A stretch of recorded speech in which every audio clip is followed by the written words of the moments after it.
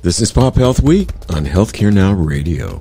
I'm Gregg Masters, Managing Director of Health Innovation Media and the producer co-host of the show. Joining me in the virtual studio is partner, co-founder, and principal co-host Fred Goldstein, President of Accountable Health, LLC.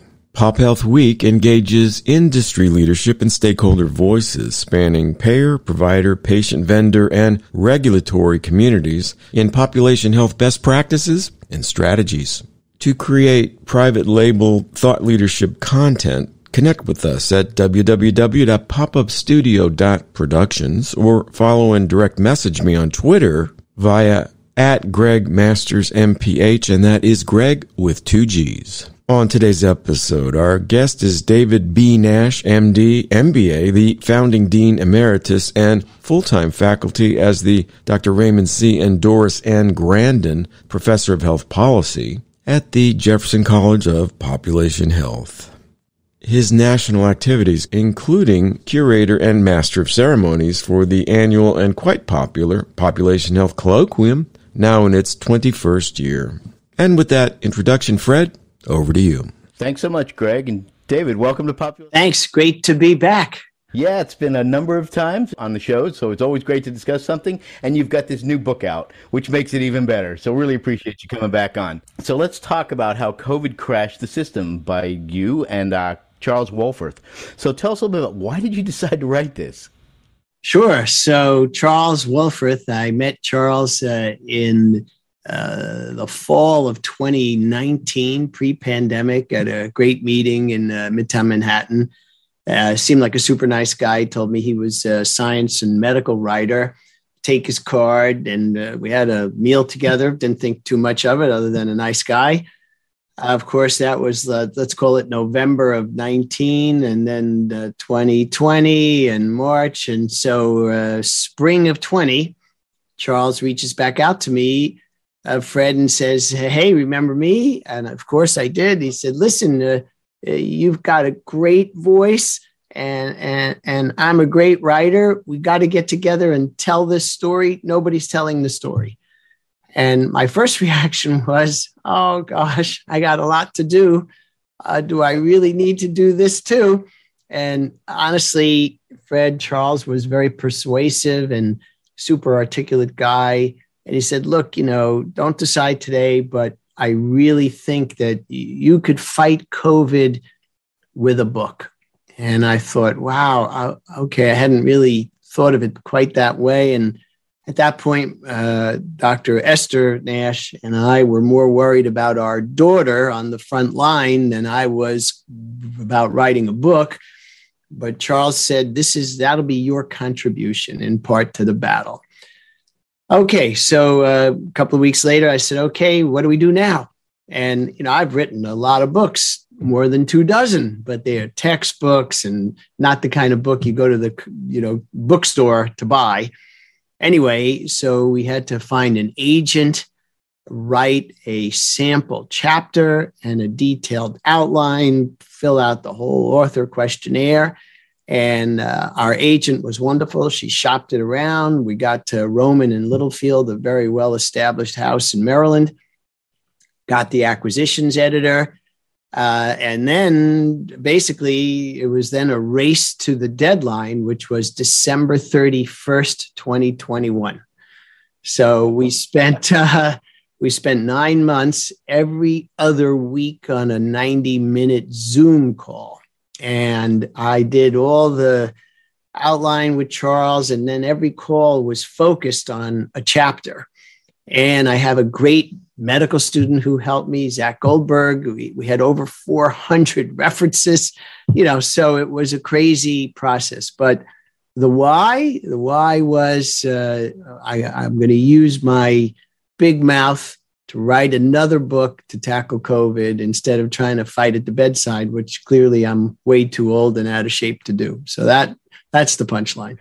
Well, I love the fact that you said you're using this to tackle COVID, because you're actually taking on the entire healthcare system. Well, as you know, and it's so great to be back on this wonderful program, it's all about systems thinking, right? And given what was going on in the background with the 737 MAX, and then that New York Times bestseller about the total duplicity on the part of Boeing, and my work with guys like John Nance and others. And I thought, basically, this is just a giant plane crash, and all these people are dying every damn day. Just imagine if a 777 went down every day at Philly International. I mean, we would close it all down, and we'd ground every airplane until they found, whatever 3 pieces were broken. So that's how we came up with the crash scenario and the NTSB investigation. And as you know from the book, I mean, there isn't really a black box, but it became evident what the black box would have contained, right? And for guys like you and me, no real surprises here. Obviously, this plane was doomed on takeoff, right? And then we spend half the book about what a disaster. But I was really motivated with Charles's, obviously, expert help to make the whole second half of the book. Okay, so what can we do now? And end with a list of recommendations like an NTSB report. So the analogy we thought was pretty apt, and we stuck to it. And Charles was on board. John Nance is one of the people we interviewed clearly in the book to sort of help us make it work. And it comes together, it kind of reads like a novel in a way. It's a story, right? It's not a textbook. It's not a scholarly, manifesto. It ain't that. It's a story, and it's an incredibly important story to tell. And I'm grateful for Charles's help, and I hope it'll be a bestseller. It really is great. It's a good read, first of all. It's really good to read it. It's got great stuff because you go from personal stories of your daughter to what's going on at Northwell to, looking at payviders and the system itself. And then, of course, you mentioned, as Greg said before the show, public health. What's right. going on with public health? What's going on with that? And how we underfund it. So what would you say are the key takeaways from the book? Okay. So look, I think our audience for PopHealth Week, these are super smart people, and they've been on the journey like we have for a long time. So none of this is really a surprise. But when you start really thinking about it, okay, so take homes. Are we really going to sit back after 1 million deaths and do nothing different? I mean, that to me, that's the main message. And I see it at all kinds of places, big and small. Like, let's just get back to business and more admissions and fill those beds and do more caths and more cancer and more ortho. And, guys, gals, why don't we ask ourselves the question, what's the real business that we're in, right? I mean, this sounds familiar, Fred. So the take-homes are, we got this platform that's an inferno, not just smoldering, but it's totally consumed with fire. Are we going to just stand there, watch it burn, and do nothing different? That's the take-home message, I think. And so are we going to take this once in an industry opportunity to attempt to fix what's broken? Look, I'm running out of time. I've been at Jefferson for 32 years. I'm 67 years old. I could keep talking. Not too many people are going to keep listening. So we're running out of time to make these changes. That's the take-home message.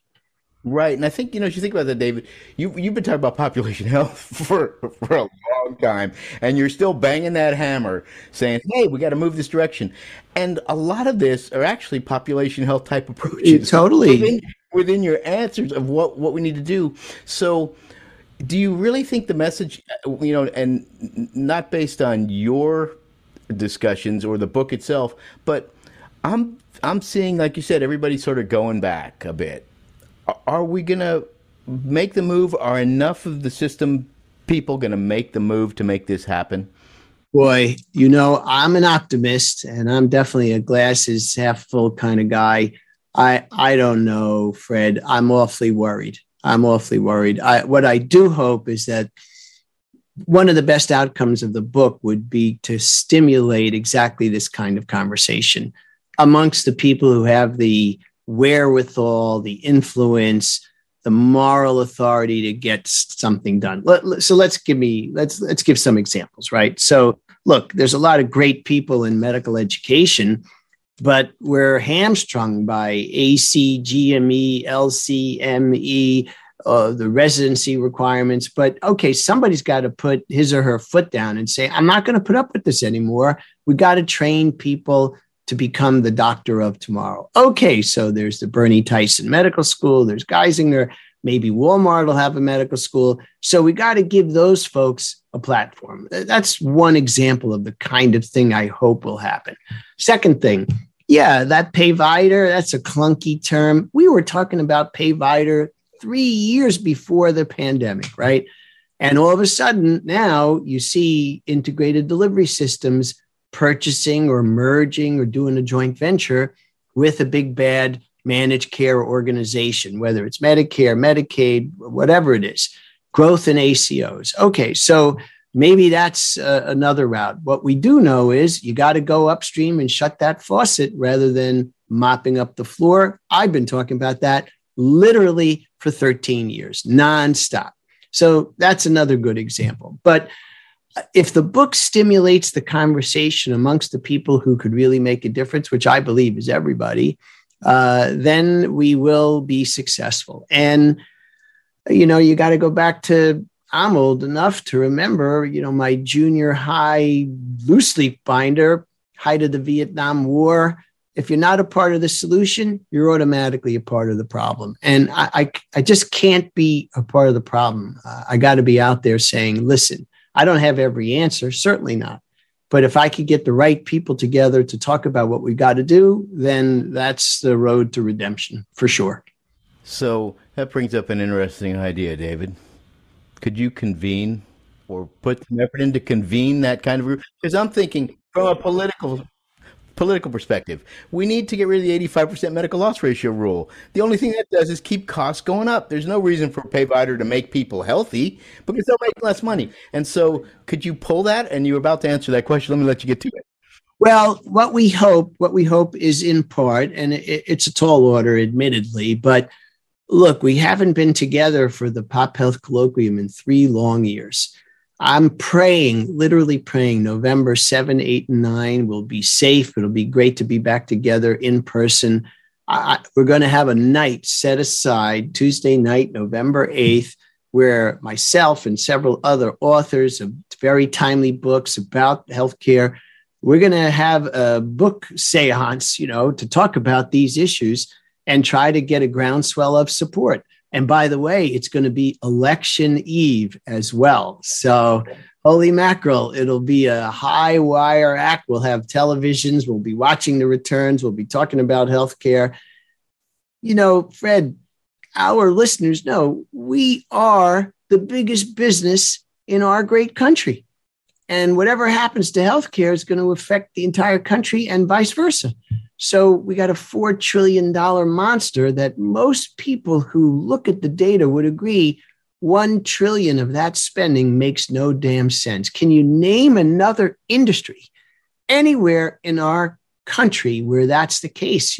So that's why venture capital and private equity, why they're pouring money and energy into our field, because they think, wow, if I make a 1% margin on $1 trillion, that's a lot of money. So we could cut that waste. But back to your question, the only people who can reduce waste are the people inside the system itself. That's why I called it the Trojan horse strategy, get inside the system to try to make the change. I really do believe that that's part of what the book is about. And, trying to explain health insurance to Joe and Jane, on Broad Street in Philadelphia, it's hard to do. It's awfully hard. That's why Charles and I wrote, hang in there with us. It's complicated. It may not be bedtime reading, or you got to read it 4 times before you understand what the heck we're talking about. But even so, it's incredibly complicated. But if we start the conversation and get it in the right direction and engage with the right people, I'm optimistic. Well, that's great. It's nice to have an optimist in the group. I think And I'm looking forward to the colloquium. Obviously, that's going to be one heck of a session. And I'm thinking about this. You just mentioned the concept of an individual, and asking them to kind of manage this thing, which they can't. It's so difficult and complex. But one of the groups you talk about in the book is employers. And you implore them to take control. But again, that's going to require a fair amount of education, won't it? It sure will. So let's talk about that. I mean, not the first time you and I have even tackled this issue, right? And in our city, we've got my great friend, Neil Goldfarb of the Philadelphia Business Coalition on Health, part of the national movement, doing all the right things, transparency and accountability, showing the leapfrog scores, holding employers responsible while giving them great education. This week's Journal of the American Medical Association, a really great piece on chief medical officers for employers who then are reaching out to guys like you and me. Okay, so maybe we're making some progress, but I would say I'm a pretty easy grader. I would give most employers at best a B- as to how they've managed healthcare costs. It's still all about the brokers. Get me the best price, keep it under control. Give me the biggest network. That's ridiculous in the 21st century. Give me a network that has good outcomes, and give me a network that you could prove that people are following the evidence. They're not being wasteful. They're communicating. They're coordinating. They're not doing stuff they ought not to be doing. I mean, on and on. So do employers do that? I don't really think so. I really don't. I think there are a lot of employers, especially medium ones, who think, all hospitals are about the same and all doctors are about the same. And in Philadelphia, if you don't have all 5 major medical centers in your network, well, no one's going to use it. That's nonsense. And we got to get past that. Awfully hard to do. Awfully hard. And if you're just tuning in, you're listening to Pop Health Week. Our guest is David B. Nash MD MBA, the founding Dean Emeritus and full-time faculty as the Dr. Raymond C. and Doris N. Grandin Professor of Health Policy at the Jefferson College of Population Health. It's going to be. I mean, you think about, I can't tell you how many people I've just talked to personally who say, well, my doctor needs to be in that network. But excuse me, unfortunately, your doctor is in the bottom half. You don't want, and trying to get that message across is very difficult. Very hard. Look, we all have heroes in healthcare. I have a whole bunch of heroes. Among them, just Atul Gawande, right?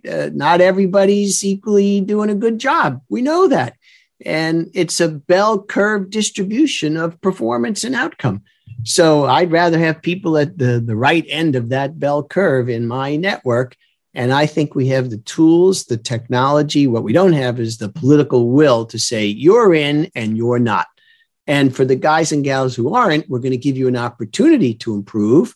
We'll even teach you how, and we'll give you a shot at getting into the network. Absolutely. But, some of this, Fred, is vocabulary. When you hear narrow network, right, that's like a war cry, right?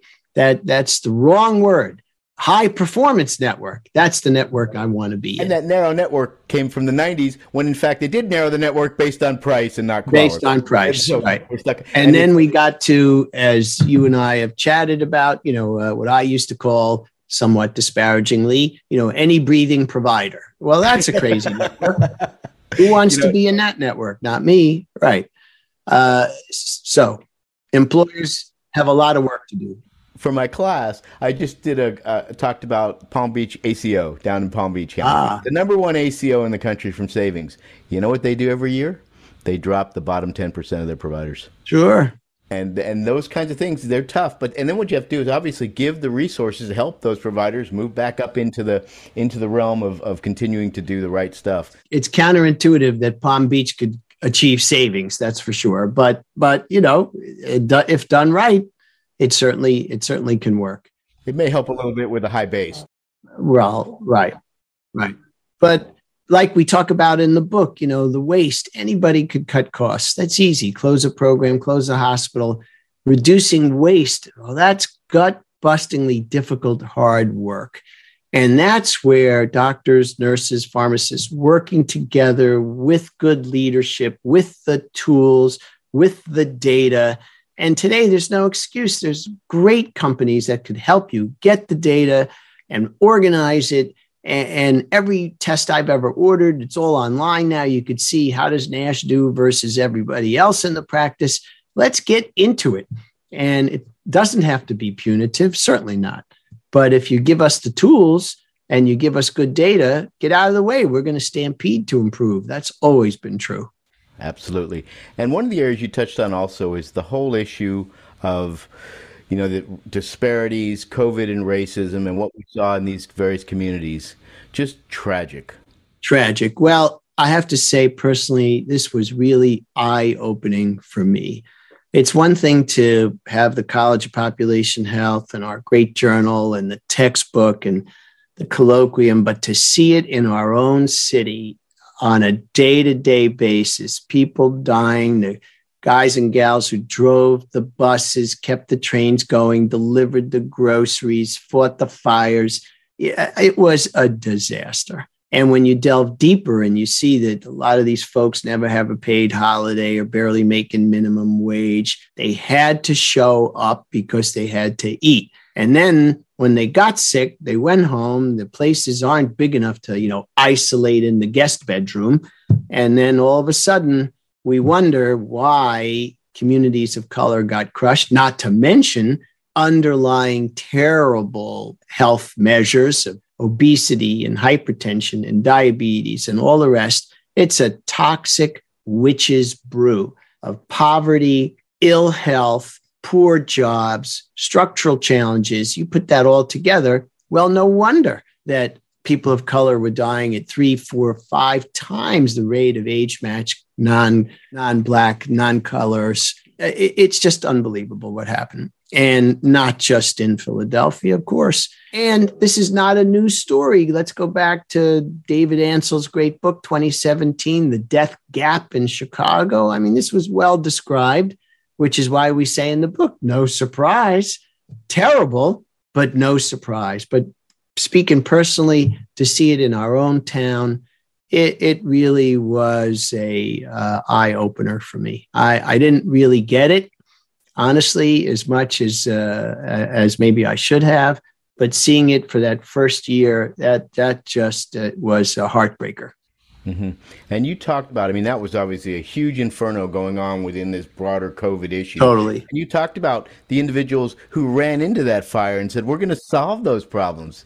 That one case, I think it was, with someone going in with vaccines or something into the... Yes, Dr. Stanford and others. I give the Jefferson leaders a lot of credit. I was super proud of the day-to-day amazing folks who were in charge, some of them now gone, but who were on the front lines of organizing our response.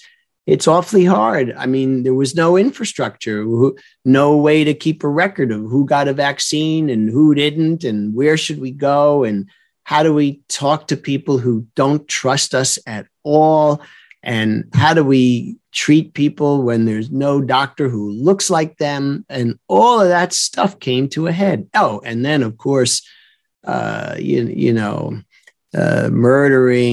and the Black Lives Matter movement and the riots all at the same time. It was unbelievable confluence of these events. And then even corny stuff like deputy editor of JAMA saying, well, there's no structural racism because doctors aren't racist. Well, okay, that was like the final, that gave me insight that no, we just don't get it. And then you realize that if that's the status quo and that's the leadership, we got a long ways to go to sort this out. And I'm not Pollyanna. I'm really not.